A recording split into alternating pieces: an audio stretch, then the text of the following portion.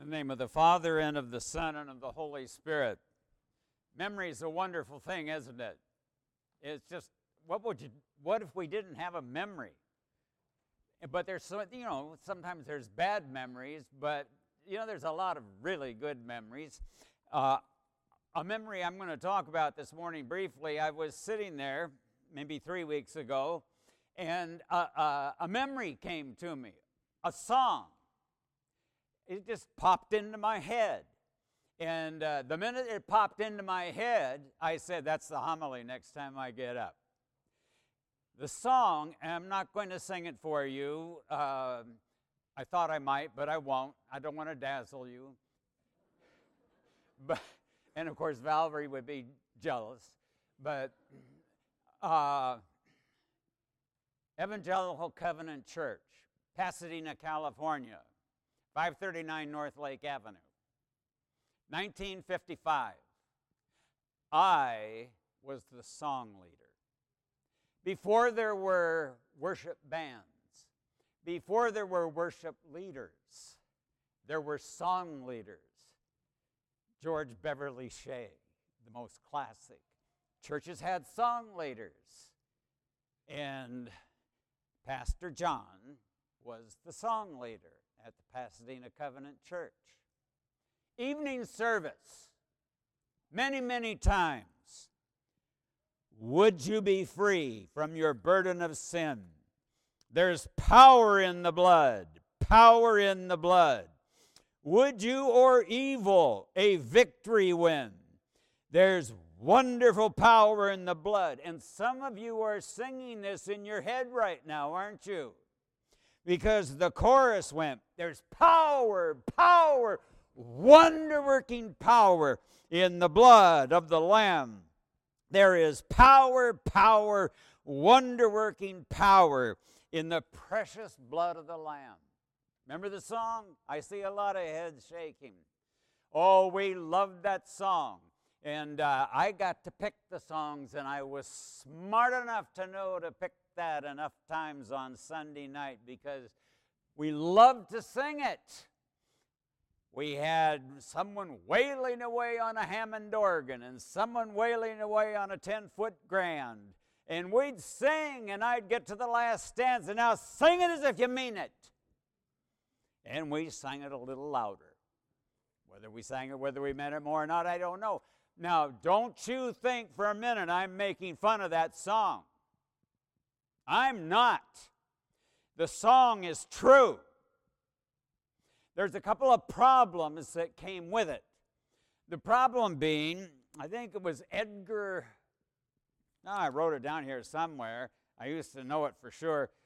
Jones was his name. Not Jerry Jones, but a Jones wrote this. He was a graduate of Moody Bible Institute. Graduated in 1899. Easy date for me to remember. That's the year my dad was born.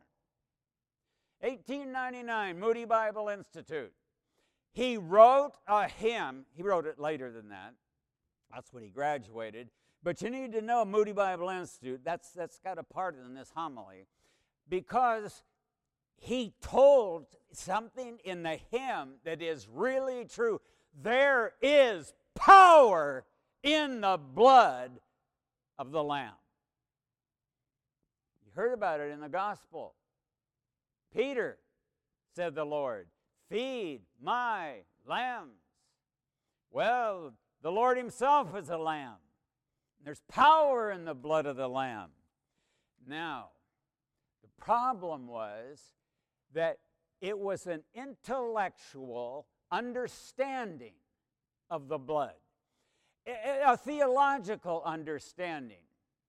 It had nothing to do with communion. It had nothing to do with what you're going to do, most of you, in a few moments, when you are going to taste the blood of the Lamb. And when you taste that, you need to know there's power in the blood of the Lamb. Wonder-working power in the precious blood of the Lamb. But that's not what Jones meant when he wrote it. He meant that when Jesus spilled his blood on the cross, there was power in that blood. That's true, but that's where his understanding stopped. And at the Pasadena Covenant Church, that's also where that understanding stopped, because we had communion 4 Sunday nights a year. Every quarter we had communion. Didn't do it on Sunday morning, took too much time. But we did it on Sunday night 4 times a year, and we were very sure that there was no power in that grape juice. That grape juice was nothing more than a symbol. It meant nothing.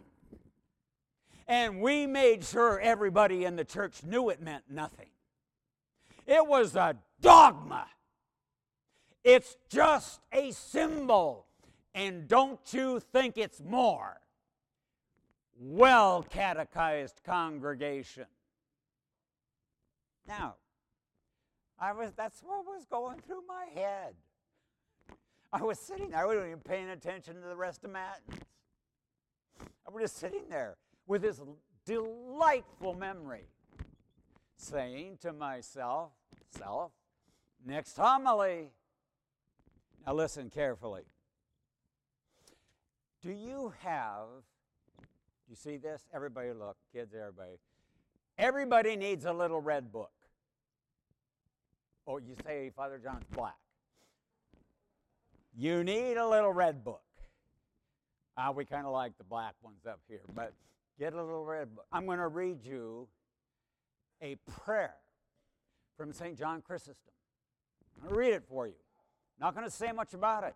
Don't need to. If I needed to, then I wouldn't encourage you to use it. You got to sit down and do a whole lot of stuff about it. No, it's very simple. Prayer of St. John Chrysostom, not the one we're going to use in just a few moments. It's a prayer from St. John Chrysostom that is used by millions of Orthodox Christians in prayers we pray before receiving communion. I normally do these in the middle of the night on Sunday morning, like about 1:30 or 2, because I'm awake every morning at 1:30 or 2. Okay? And these prayers are prayers before communion. Okay, here we go. O Lord my God, I am not worthy nor sufficient that you should enter under the roof into the habitation of my soul. I like that. For it is all deserted and in ruins, and thou hast not a fitting place in me to lay thy head.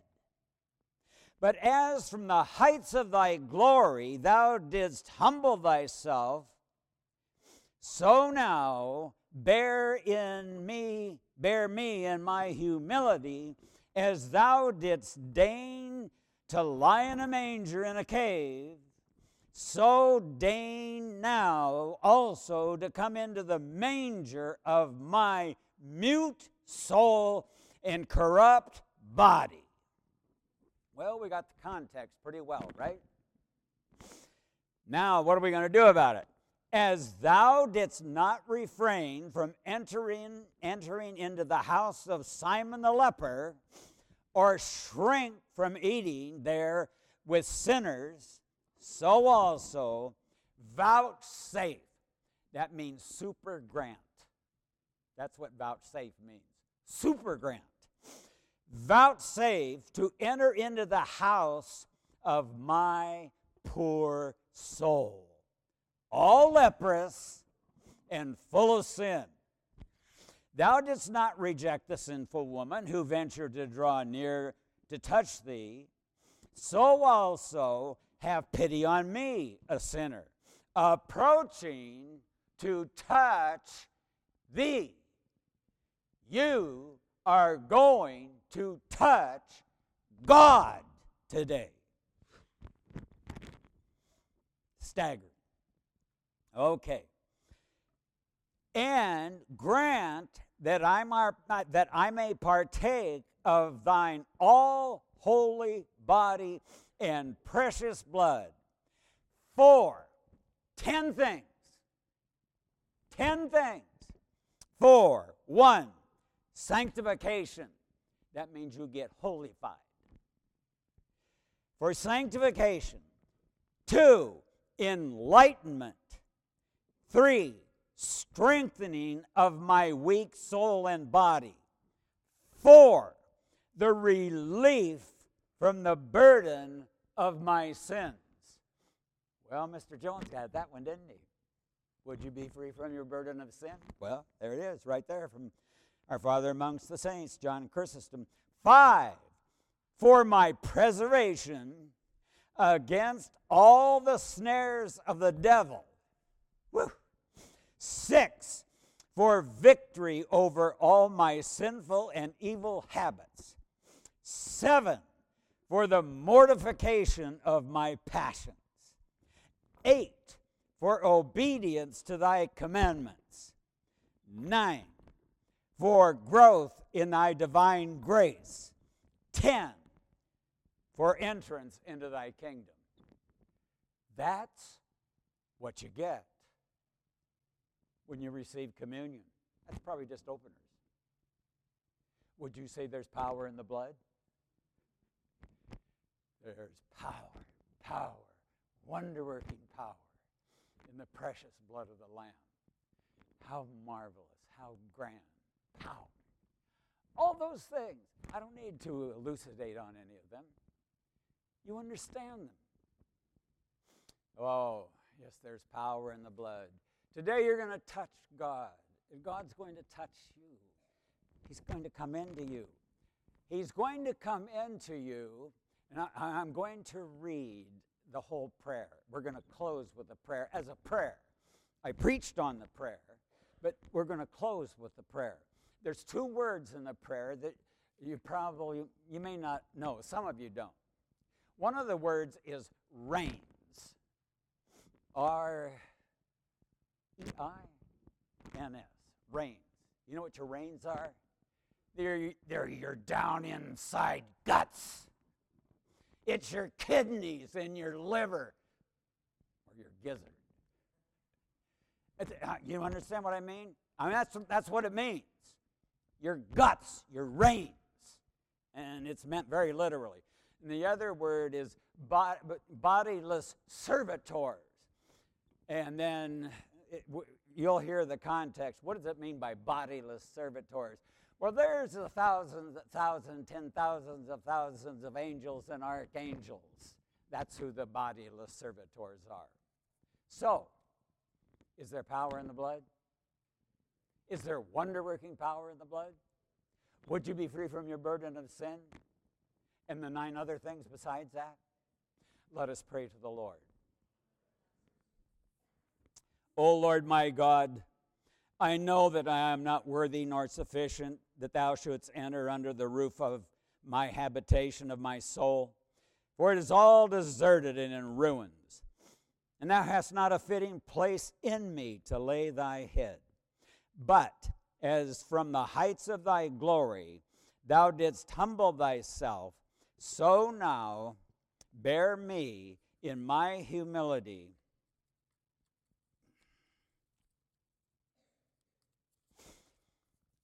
As thou didst deign to lie in a manger in a cave, so deign now also to come into the manger of my mute soul and corrupt body. As thou didst not refrain from entering into the house of Simon the leper, or shrink from eating there with sinners, so also vouchsafe to enter the house of my poor soul, all leprous and full of sin. Thou didst not reject the sinful woman who ventured to draw near to touch thee.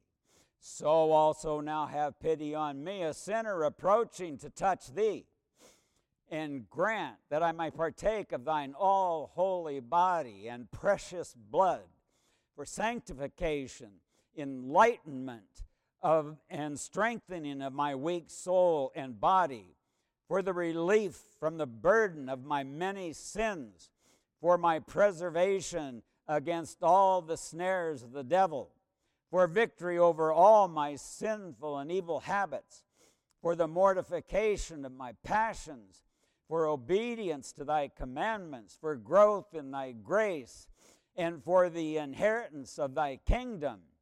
For it is not with careless heart that I approach thee, O Christ my God, but I come trusting in thine infinite goodness, and fearing lest I be drawn afar from thee and become the prey of the wolf of souls. Wherefore I pray thee, O Master, who alone art holy, that thou wouldst sanctify my soul and body, my mind and my heart, and reins, and renew me entirely. Implant in my members the fear of thee. Be thou my helper and guide, directing my life in the paths of peace, and make me worthy to stand at thy right hand with thy saints, through the prayers and intercessions of thine immaculate mother, of thy bodiless servitors, of the immaculate powers, and of all the saints, who from all the ages have been well-pleasing unto thee. Amen. There's power, wonder-working power in the blood of the Lamb.